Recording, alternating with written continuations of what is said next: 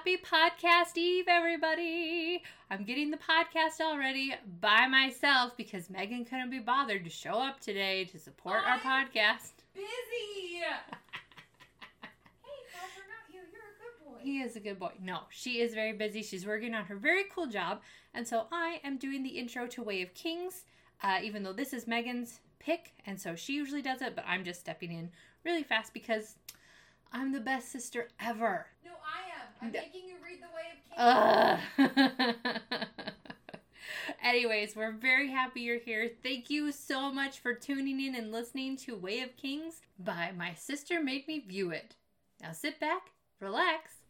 Here we go.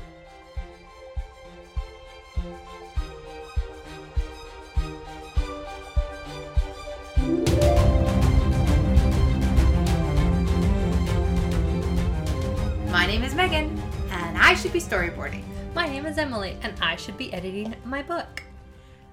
So this is our Way of Kings episode 2. We come to you like old-fashioned storytellers around a single campfire, except instead of a single campfire, it's just one microphone. I am home visiting, and listen, it would be better audio if we were in 2 separate rooms, but you know what?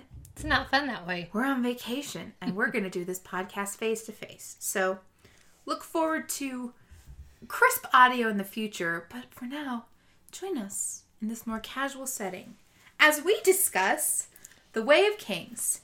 Chapters 2, 3, and 4. Honor is Dead, The City of Bells, and The Shattered Plains.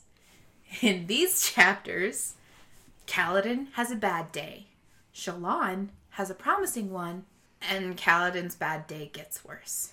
Okay, so here are some observations just off the top of my head. First of all, okay, since the prelude, it has been 4,505 years and 8 months. I'm going to keep track of how long this happens because we had the assassination.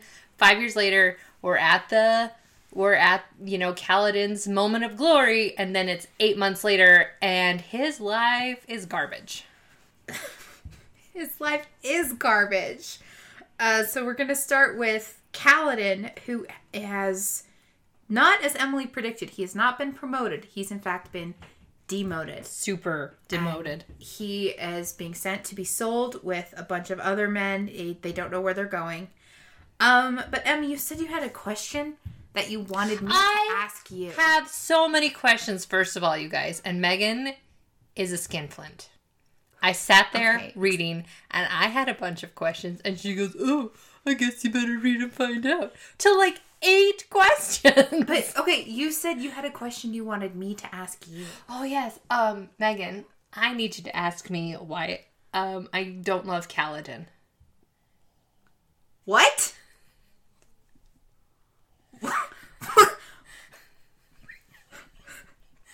Why don't you love Kaladin?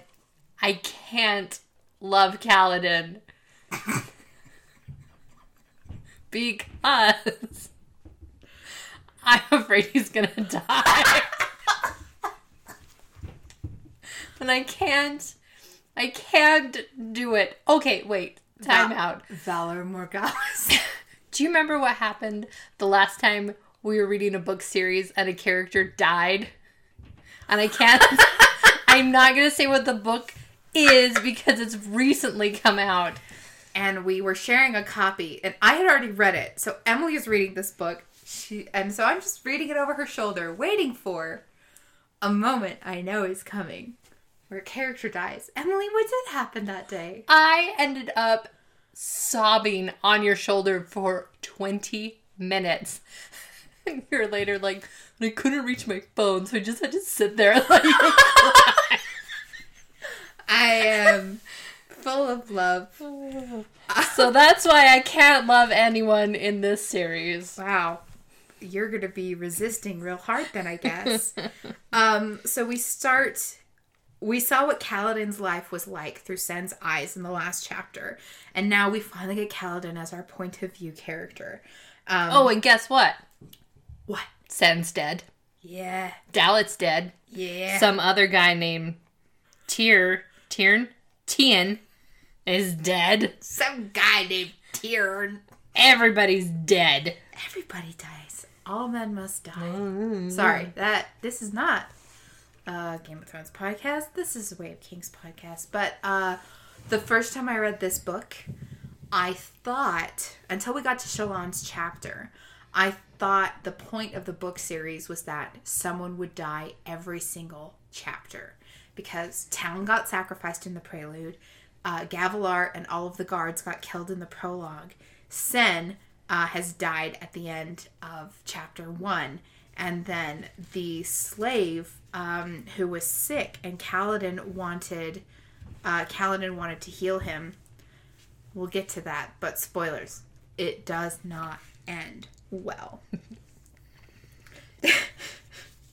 So they're traveling, and we're finding out more about the world. And it was so cool because I finally realized it's like the ocean floor. They're traveling across these plains, but it's the ocean floor. They walk by the grass, and the grass like sucks itself back into the rock. And the wagons with all the slaves in them are pulled by things called chols, which are oxen-sized crustaceans. So now, everyone, you can send Emily your crab Roshar memes. Do it. Because anytime you see a picture of a crab with a knife, people are like, it's the Way of Kings. So Kaladin is in a wagon with how many men? You know, Megan, you asked me these things that I don't plan to answer. I'm asking you because it's a significant number. Is it 9? It's 10. It's 10. It's 10. And then it's 9. And then after one of the men gets killed, it's 9. So how many swords are in the ground? Oh yeah, I have to fix a little bit of, not a super misspeak, but I think in the last episode I said that 10 was a magical number. I would like to amend that to say in this series, 10 is a significant number, especially 10 that gets knocked down to 9. It's just something that constantly happens. We have the 10 heralds at the beginning, and they leave town behind, and then we see there should be 10 statues in the hallway in the prelude, but I think Shalash's statue has been destroyed and it's been knocked down to 9. Now we have these 10 men in one wagon, and one of them is killed and it's knocked down to 9. So I find that significant. Everyone's trying to be Kaladin's friend. We've got the other men in the wagon are trying to find out about his history. Because apparently he's infamous. No one knows who he is. They don't know he's a war hero. They just know he's a slave who has revolted and led other slave revolts in these last 8 months. Mm-hmm. And they come to him. They're like, hey, I'll give you some of my food if you help me escape. And everyone just wants him to like be their leader and be their friend. And it's just very interesting that he just inspires hope wherever he is. And we talked a few different times. Hey, how many times did Kaladin try to escape? 8, 9, 10. 10. Okay. Listen, guys. Spoiler alert. Meg's like, let's read it. It's going to be really fun. And I just get humiliated every week. I think that the only time that I'm going to ask you how many, the answer is going to be either 9 or 10. 50-50. Yeah. Okay. So you don't have to guess 8 anymore, even though 8 was the answer the first time. That was because I was right. We're not professional podcasters yet because we haven't started a Patreon or anything, so we haven't been paid for it. Once we get paid for it, our standards will go way up. Way up. The men in the wagon try to befriend Kaladin, and there's something else that's trying to get Kaladin to talk. There is a little, it's called a wind spren, and they're kind of mischievous, I guess, spirits sort of a thing. But they're usually... So this one that comes to talk to Kaladin, she's Tinkerbell size, and it's shaped like a woman, and it talks to him, and it knows his name, which freaks him out because that's not what wind spren do. Mm-hmm. Let's talk a little bit about spren. We've seen a couple different kinds at this point. We've seen in the prologue, music spren, dancing with the drummers. Music spren look like silver ribbons that pulse in time with the music. We've seen fear spren, which look like brown, purple globs. Yeah, just oozing and wiggling around. And then Kaladin has a new brand on his forehead, and he mentions that there could be tiny red rot spren around it. What do you think a spren is?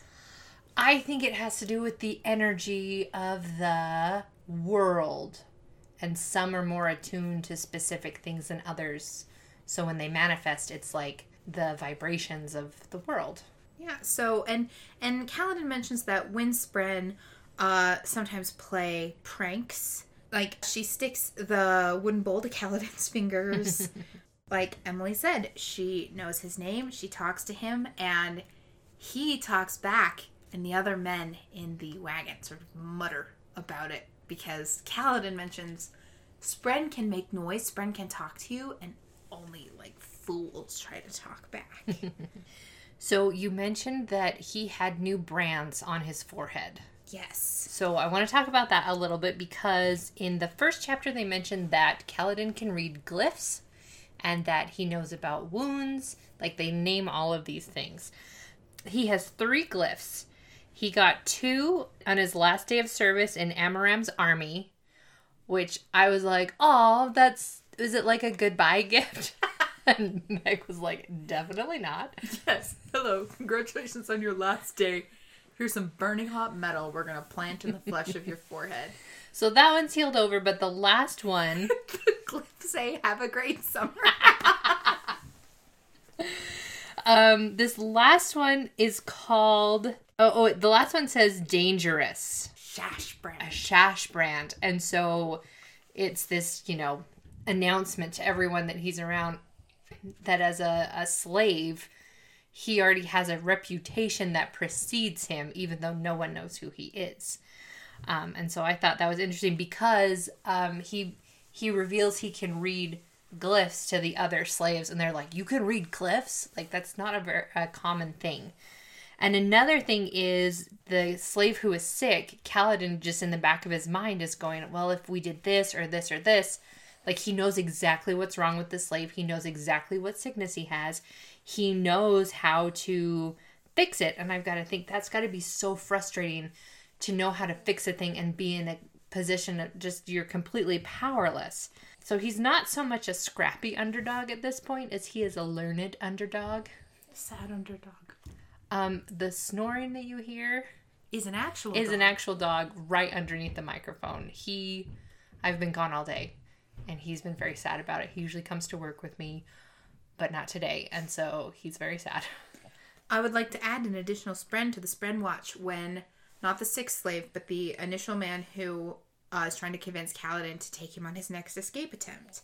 He attracts some hunger spren. They look like brown flies that flit around his head. That's right.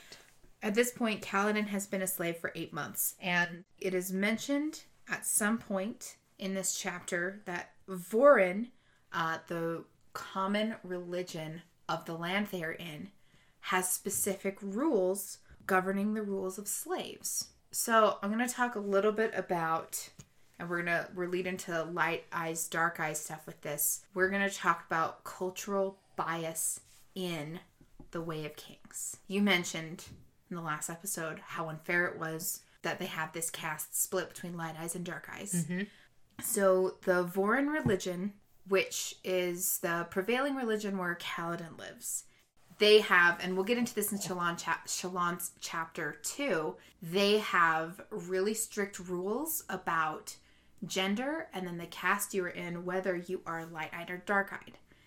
And to not jump too far into it, because I would like to ask Emily her thoughts on it, one of the things I enjoy about these books is it presents us with a typical fantasy setting with class systems and traditions and us versus a them. And Emily, I would just ask you to keep an eye out as to how these systems are either accepted by main characters, questioned, or worked around. Perfect. One thing I also am looking forward to finding out is that if the light versus dark eyes, if that rule is the same across all races, or if it is just the Alethi. And so I'm very excited to find that out. So Kaladin ends up brushing off the man who's asking him to join him on an escape attempt. Kaladin talks about his brands, and then the first moon comes up over the horizon. Let's talk about what's in the night sky on It's Roshar. A purple moon, and it's apparently beautiful, and I I just sat there reading that and just went, I want to see that. It sounds beautiful.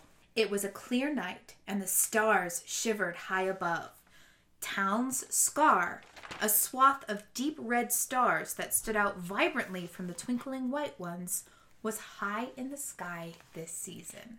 Those are my notes. I'm like, Town. That's a name. That's the name of the dude that got left in hell. And so now I'm just like, ooh, Town Scar. Is this from like him? I don't know. Is he back? Did he escape from hell? Is this like, ooh, I'm just excited to figure out what this is. Who named this swath of stars? Yeah. And in a grounded sense, why are and it's not just because, here on Earth we have Betelgeuse, which is the red-ish star. And, Mars sometimes looks red-ish.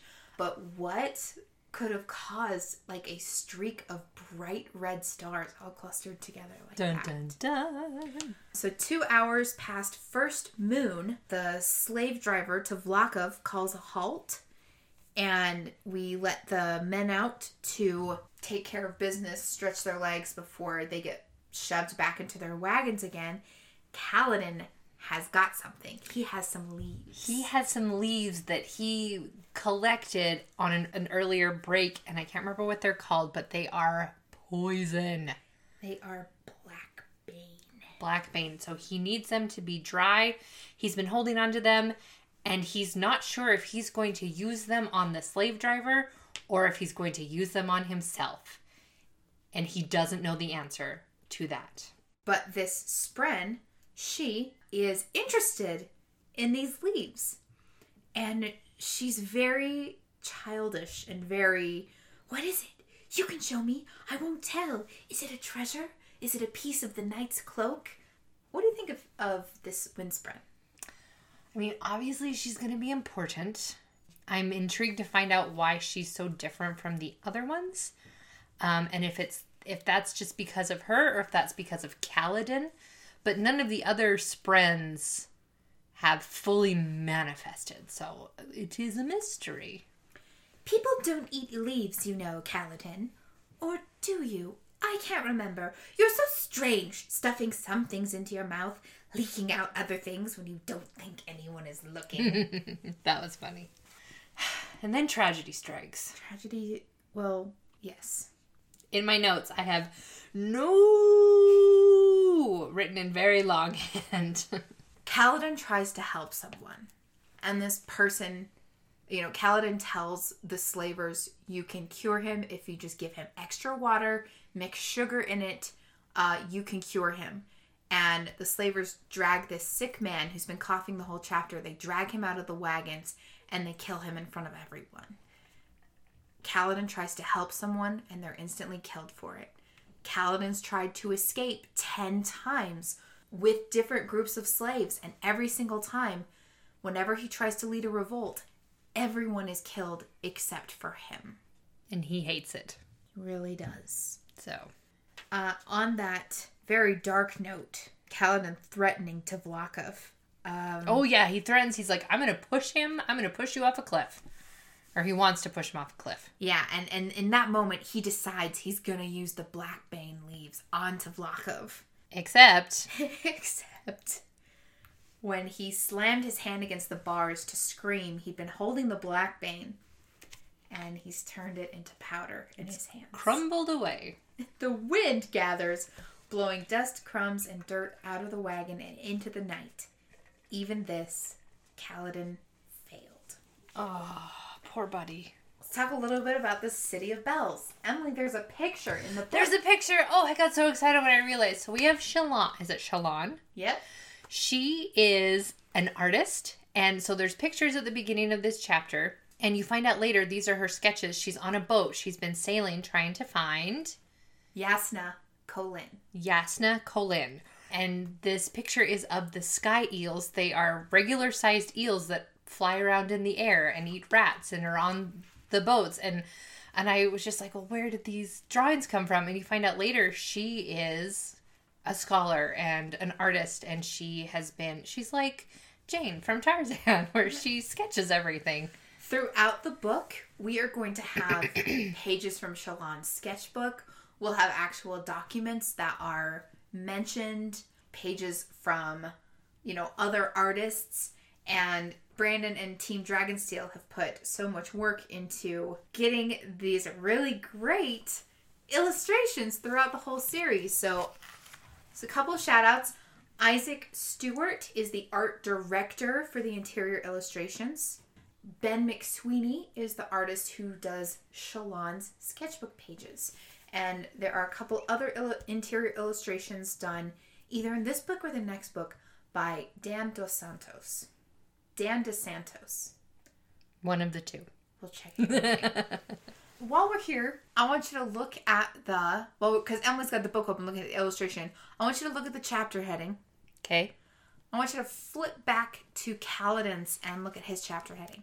Okay. Oh, it's the same. Is it? Well, I mean, there's City of... Oh, okay. So there's like a stone arch and there are eyes with keyholes for the eyes.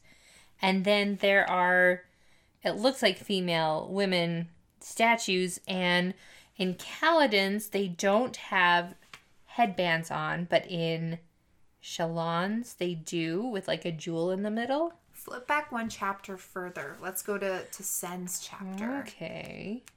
That one? Oh, it's dudes. It's dudes. I know it's hard to spot them. No, okay, the reason I paused is you said, let's go to so-and-so's chapter, and I couldn't remember whose chapter it was, if it was supposed to be... Sen is dead, and Emily has already wiped him from her memory. I heard something else. I don't know what I heard, but anyways, okay, got it. Now there's another thing I have to keep track of. So sorry. So that's very cool, so obviously that's important. Mm-hmm. So I'll look for that.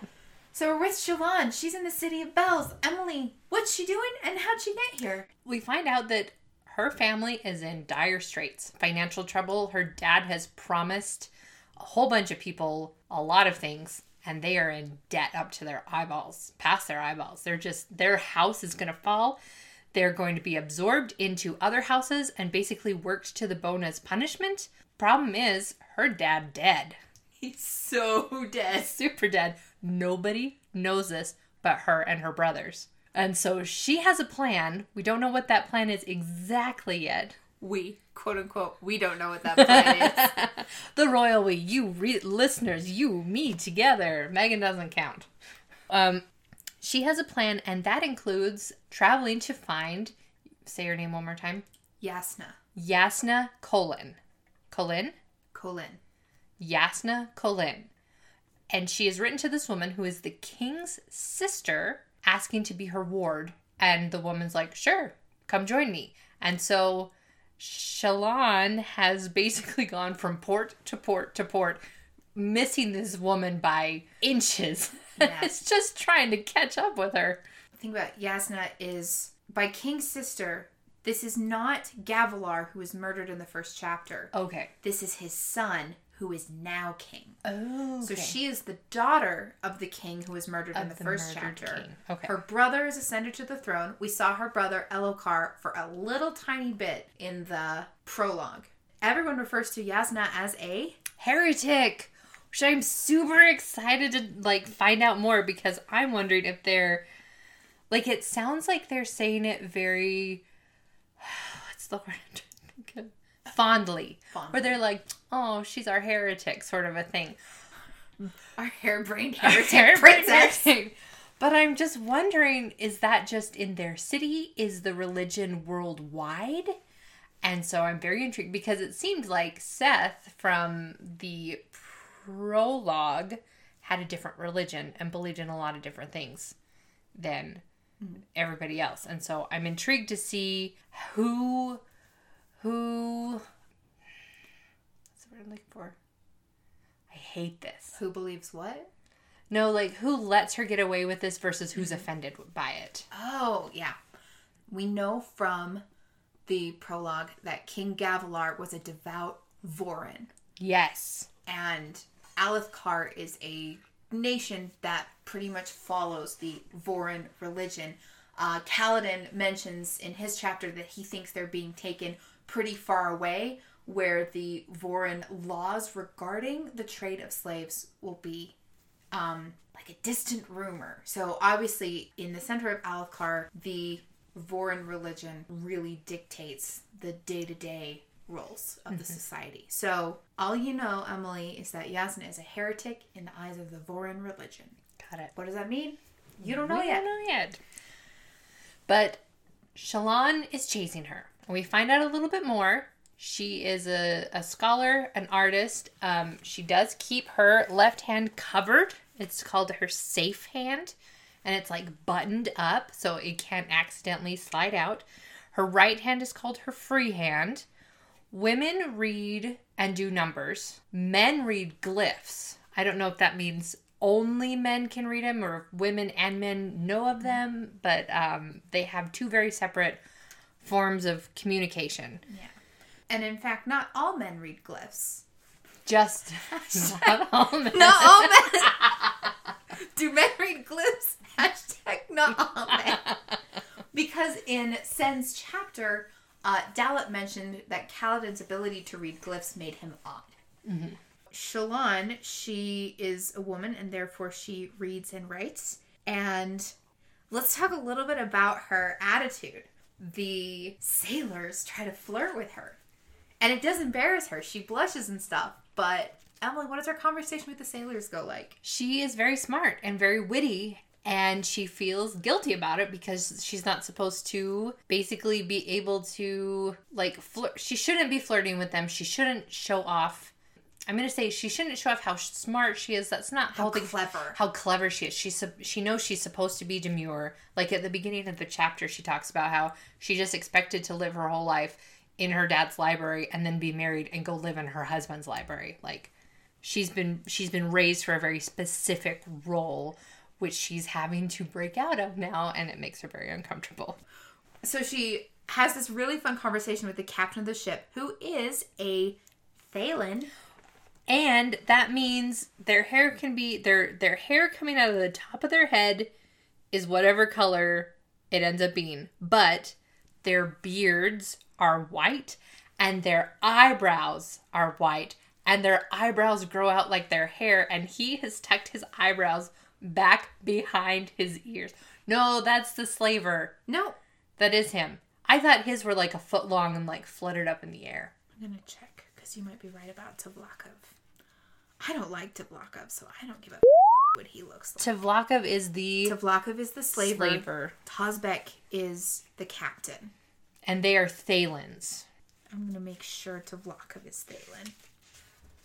There's Syl. Come on, he shows up. You are right. Yes! Clap some more. No, we're leaving that in. Okay, we can do that. Out. It's the one time I'm right. So, both Kaladin and Shallan are interacting with a Thaylen man. Yeah. So, Tvlakov, the slaver, is Thaylen. So, he's got a white beard and white eyebrows. That he tucks behind his ears. And then Tozbek, who is the captain, he also has these very long white eyebrows. That just wave in the air. He wears them up in a curious spiked pattern. So I don't know if they're gelled down or if he just brushes them straight up. And Tozbek and his wife, Ashlov, run this vessel. And Shallan sets foot in Kharbranth, which is known as the City of Bells. And she sees all kinds of interesting people there. Yeah, she sees wrote about in your notes. Parshendi. She sees Parshmen. She sees lots of Thaylens. She sees it's not a species. They're not aliens. Natanatan. Natanatan. There are so many ways this could be said. But it talks about how they have faint blue skin and they wear gloves. Like all of them. And so it's just very cool. It's kind of like this melting pot. But it's in a city that is carved out of stone. And so Seth would not have a very good time here. She ends up going to find... So, what's her name again? Jasnah. Jasnah is said to have been here. Shallan's going to go find her, and she ends up taking a carriage. Not a carriage, but like a... She was expecting a palanquin. and it ends up being a small wheeled cart that someone pulls. Perfect. So she goes to pay them, and we find out a little bit more about their currency system. Meg's getting really excited. So they're like marble-shaped. They're glass spheres with tiny bits of gem in the middle of each one. And so there's diamond, I think they said ruby, and emeralds, and it explains a little bit about how stormlight can be absorbed into these, and the brighter they are, the more valuable they are. Dim ones are looked upon as fraudulent. Yeah, it's easier to counterfeit a dull sphere. So one of the sailors off the ship, Yalb, helps her find this porter. And the porter speaks in a language that Shallan does not know, but Yalb does. And the porter tries to he tries to overcharge Shallan, saying that he'll split the difference with Yalb if he's like, hey, tell her that the ride costs this much, and then I'll split the difference of the profit with you. Shallan ends up paying the porter extra money, but then she gives Yalb a emerald, which we find out that emeralds are very expensive. They're used by soul casters to create food. And that's not the first we've heard of soul casters, but that is the first time. Well, maybe it is. You asked me if I knew what they were, so I don't know if they've been mentioned before. They haven't been mentioned yet, but I did ask you to guess what a soul caster was. And I guess that they could cast their souls into other people and control their bodies. It doesn't sound like I guessed correctly. So I'm just wondering, is it because it's so expensive and that's what they charge to create food, or if they use the emeralds to create food? Quick correction. She gives Yalb a ruby mark, which he calls a fire mark. So there's the slang that's like built into around what they are called. But yeah, as Shallan is talking about the different denominations of money, emeralds were the most valuable because, like Emily said, they can be used by soul casters to create food. Dun, dun, dun. Oh, one more thing. So here's one thing I noticed. She goes into the palace. Wait, real fast. Sorry, before we go inside. Kharbranth is called the City of Bells. There's bells everywhere. There's bells everywhere. Shopkeepers hang them in their doorway. There's like bigger ones on poles, strung on strings. Just the whole city's covered in bells. That sounds horrific. Only if the wind is blowing. See, I always pictured it as being like really nice. You know, when you go to the Home Depot or whatever, and you go in the garden center and there's all the wind chimes around. I just picture it as being like a city of wind chimes. Oh, okay. That sounds nice. I'm thinking like clong, clong, clong. And... You don't have a very good imagination. So mean. I'm reading this because you asked me to. No, I'm sorry. I'm sorry. It's okay. I still love you. She finds out that Yasna is there. Whew, phew. She goes inside. She's being led to this woman. And she talks about, she describes, because she's an artist and she notices all these details, which I think is great, of Brandon Sanderson, instead of just sitting there and being like, and the building looked like this, and da-da-da-da-da. It's because she's interested in it, and therefore she notices it. I thought that was very cool. But she's talking about it feels old. One book she'd read claimed that the city had been founded way back in the Shadow Days, years before the last desolation. That would make it old indeed, thousands of years old. Created before the terrors of the hierocracy? Okay, that's how we're going to say it. Long before even the recreants. Recreants. Ugh. Sorry. Not you, me. Back when the Voidbringers with bodies of stone were said to have stalked the land. And I was thinking, maybe that's who Seth's people worship, is the Voidbringers, which is why it's blasphemous to carve stone. Maybe. Kalak, in the Prelude, is fighting something called a Thunderclast. If you go back and read the description of a Thunderclast. Ooh, yes. Is that in the prologue? It's in the Prelude. La. Okay, even after all these centuries, seeing a thunderclast up close made Kalak shiver. The beast's hand was as long as a man was tall. Dun dun dun. Giant. So yeah. Oh, he'd been killed by hands like that before, and it hadn't been pleasant. Of course, dying rarely was. What's it made of? I don't know. Stone? I thought so. Oh, the enormous stone beast lay on its side, rib-like protrusions from its chest broken and cracked. So, thousands of years ago, Kalak fought beings of stone named Thunderclasts. Mm-hmm. And Shallan references that way back in history, there are these things called Voidbringers. Are they the same thing? I don't know, but they're points of connection that we can pay attention to. It's interesting to see how different perspectives throughout history consider the same events in this world. Nice. So, yeah. Anyways, Shallan doesn't know why Yasna said yes to... Yesna. Yesna. Doesn't know why she accepted her plea to become her ward, and she's going to find out. But the chapter ended, and so we don't know. And listeners, you should know I really did consider having 2 Shallan chapters, but there was so much new stuff to talk about in Karl Bronth that we're going to dive a little deeper into Shallan next time. Perfect. But it's back to the man Emily has sworn never to love. Kaladin. Kaladin. 0 love for this man. This boy. He's a boy. A baby boy. Baby boy.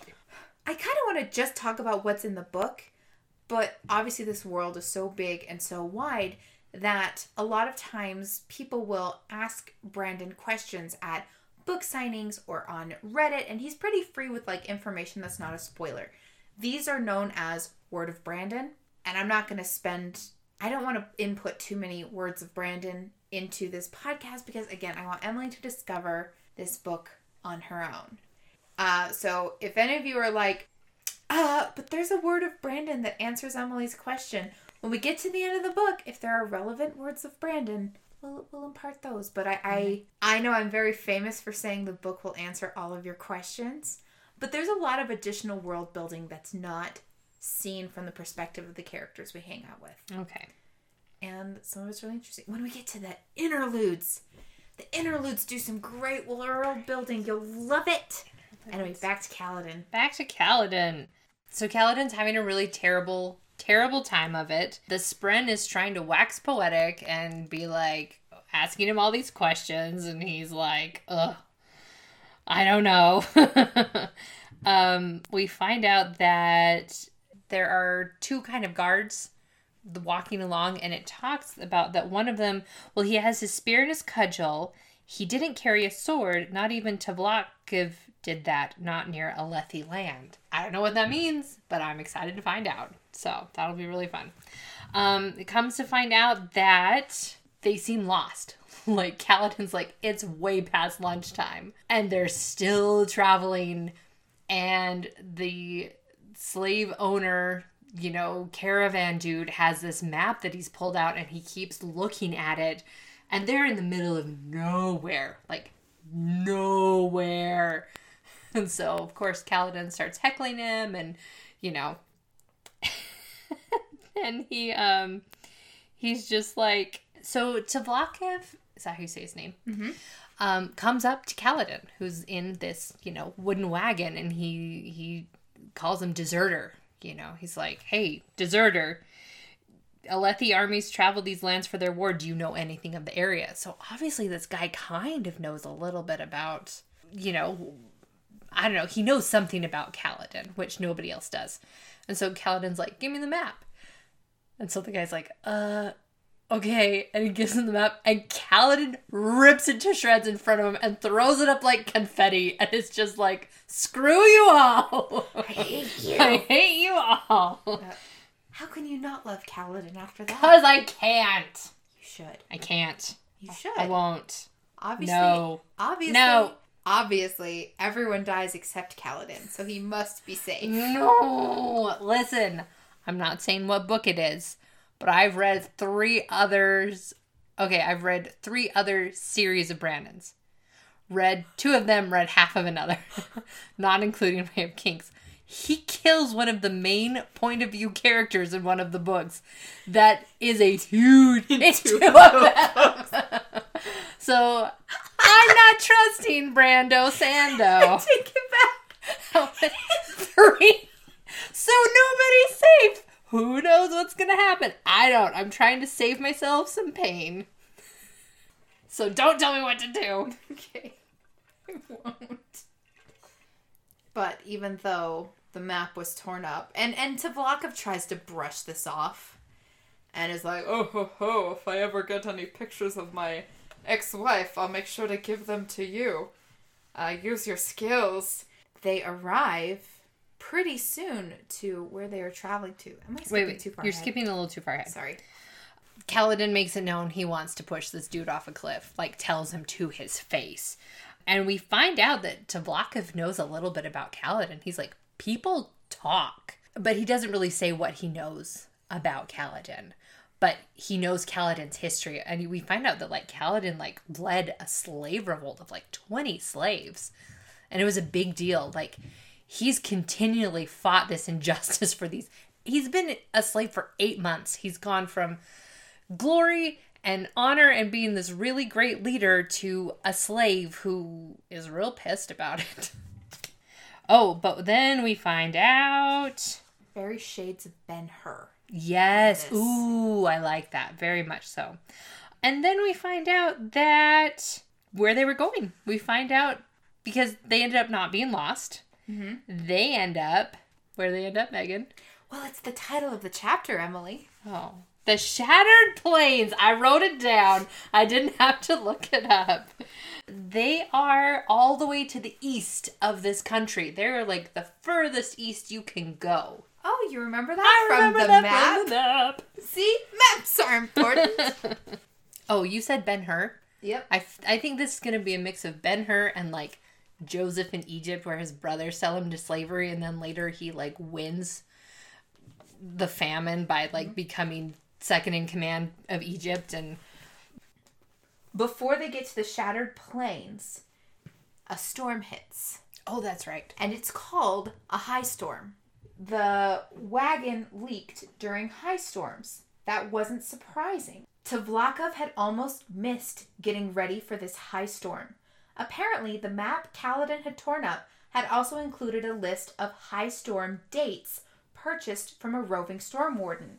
The storms could be predicted mathematically. Kaladin's father had made a hobby out of it. He'd been able to pick the right day 8 times out of 10. That's very cool. Again, Kaladin comes from somewhere, and we don't know much about him, and I just want to know. Somewhere where his dad could do math as a hobby in a world where men don't read. Yeah. Yeah. Women do that stuff. Hashtag not all men. In our prelude episode, I asked you what you knew about the weather. I said nothing. Let's talk a little bit about high storms. Okay. High storms. They are regularly occurring storms. Everyone is afraid to go out in them. Not that they come, like every 3 days or in a easy to decipher pattern. It's quite a complex mathematical pattern. But you mentioned how this world seems like the bottom of an ocean. Yes. It's because a lot of this stuff has evolved to survive the way a tide might come in and out. Oh. These hurricane-level storms on a regular basis. Very cool. Yeah, the stuff like gets sucked back in, the grass sucks back into the ground and so do the leaves. Yeah, most of the plants that Kaladin mentions have polyps or like stone almost shapes around them that the green, I don't think greenery is the right word, but that the plant life, slurps back into. Kaladin talks about how dangerous high storms are. So deadly that rocks and branches are cast up into the air. So the storm's initial tempest of water and wind, it's called the storm wall, is the most dangerous part. Emily, have you been in a hurricane before? I have been in several hurricanes before, actually. Do you want to talk about what it's like to be in a hurricane? A hurricane, it's terrifying. So I've been in one when you were in one, but you were probably too young to remember. But then I lived in Texas and we had like 3 hurricanes in the space of 6 weeks. And one was Ike and it just shredded everything. I mean, it's wind, it's darkness, it's water, it's just destruction. There's flooding and it's pretty terrifying. Yeah, so these wagons that they're in are designed to lock down. They are chained also to boulders. Kaladin's worried during the storm that something will happen to Tvlakv. Not out of any concern. He's afraid Tvlakv will die in the high storm, so Kaladin can't kill him. But Tvlakv is fine. They take the sides of the wagon down early so the men can get washed off before they're taken to their final destination, which is the army. The army. We've yelled about 8 times, and they make it to the Shattered Plains. Oh wait, so we gotta talk about something else. Now, no, they made it to the Shattered Plains, which may not be a good thing. I was really excited about it, and now I don't know. Kaladin's almost amused at this. He spent years trying to get here.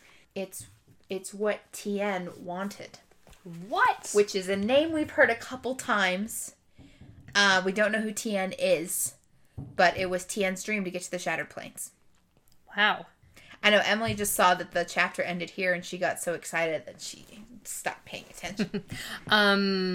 Let's see. So they talk about... So they're going to be here in the king's army. So people kind of have hope. They're like, oh, we'll be able to like earn out our, basically our slave price. We'll earn out our contracts. And Kaladin knows that that's basically impossible. Let's see. Do they talk about how the camps are organized? Yeah, they talk about, I've got it in my notes, there are soulcasters who have created stone barracks. So are soulcasters heretics? Oh no, because Seth was the only one. These are different ones. Seth Never mind. is from Shinovar. When is he coming back? Why would I tell you if he comes back? I just want to know. Well, he's not on the cover, so it's like asking when is Sen gonna come back. When are the people? No, Sen's dead, Emily. When are the people from the prologue gonna come back? 5,000 years ago. Oh, also, it's reiterated how much Kaladin hates Light Eyes. He hates them. He talks about how their corpse is wrapped in silk. Like he hates these guys. I'm very excited to find out why. So, there are masses of troops ranked in circles by company in a series of enormous crater-like rock formations that almost look like broken eggshells. All right, Emily. How many masses of troops are there? 10. Yes! Yes!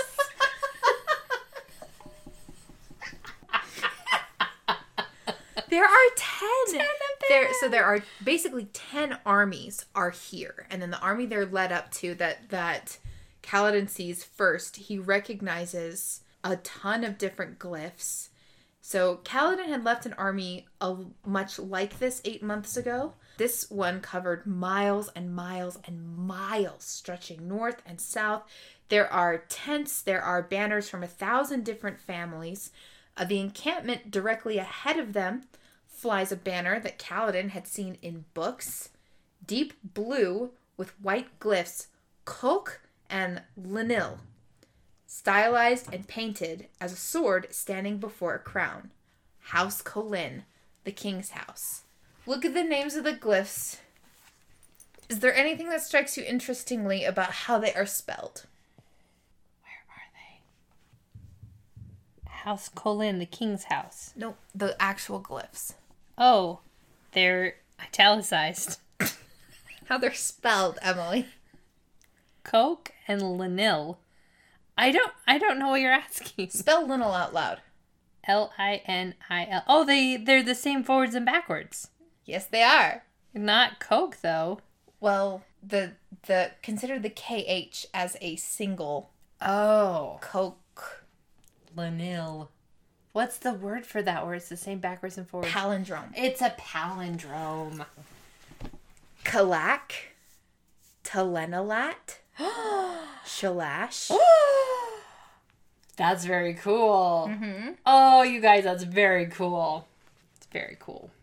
We're at the Shattered Plains. We're at the Shattered Plains, and here's the one last thing before the chapter ends. They've talked about all the people that are here, that he found himself wondering, That was the king's army, the armies of all 10 high princes, come to fulfill the Vengeance Pact. And vengeance is capitalized. The Vengeance Pact. I'm guessing this is the Vengeance Pact everyone took when their king was killed, that they swore revenge. They're going to continue this on until they get their vengeance.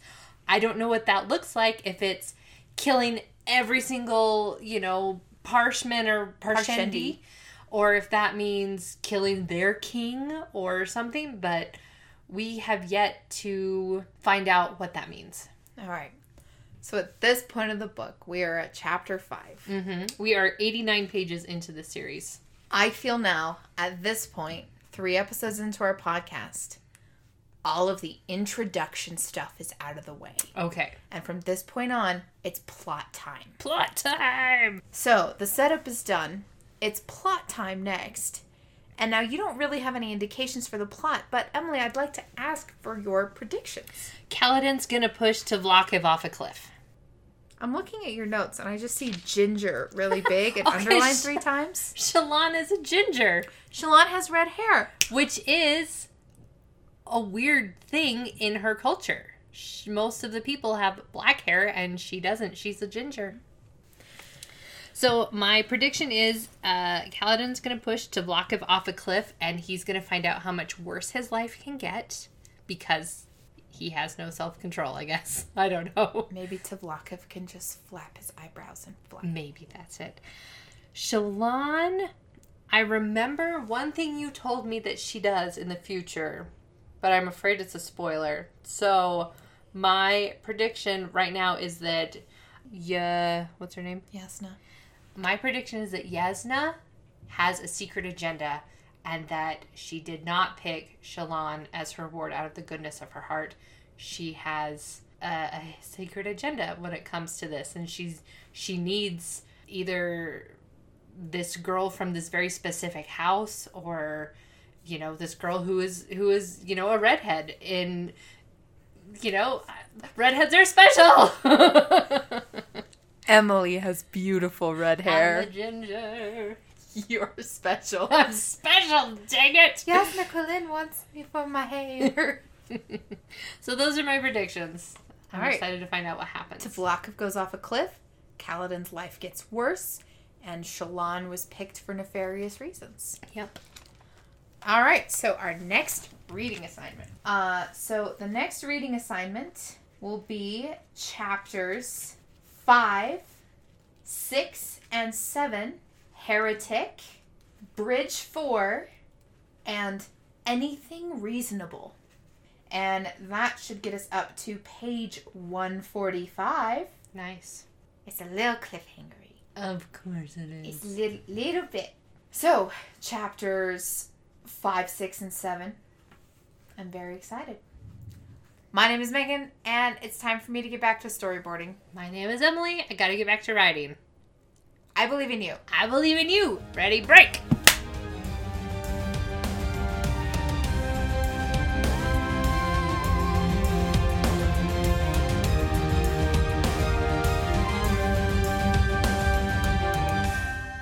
Thank you so much for tuning in to My Sister Made Me View It Way of Kings edition. Catch us next Tuesday, July 27th, when we release our next episode from The Haunting of Hill House, where we talk about how much Meg loves Steve. Don't slander me. And then, if that's not enough, catch us Thursday, July 29th, where we release our next episode of Roswell, the 1999 version. Just podcasting all up in this place. And then the Thursday after that, we're back, baby, with more The Way of Kings. So catch us, like Meg said, August 5th for our next Way of Kings episode. Special thanks to Michael Biancardi for the use of his song A Passing Storm as our intro and exit music. Catch us on our social media feeds on our Twitter, Tumblr, Instagram at SisMadeMeViewIt. You can also catch our very cool website, www.sismademeviewit.com. And if that wasn't enough, you can find us on iTunes, Spotify, or wherever you get your RSS feeds. Speaking of iTunes, you know what would be really great and would really help these two sisters out? Is if you went and left us a review on iTunes. We would just love you forever. Anyway, that's all we have time for today. Thanks again for tuning in. I believe in you.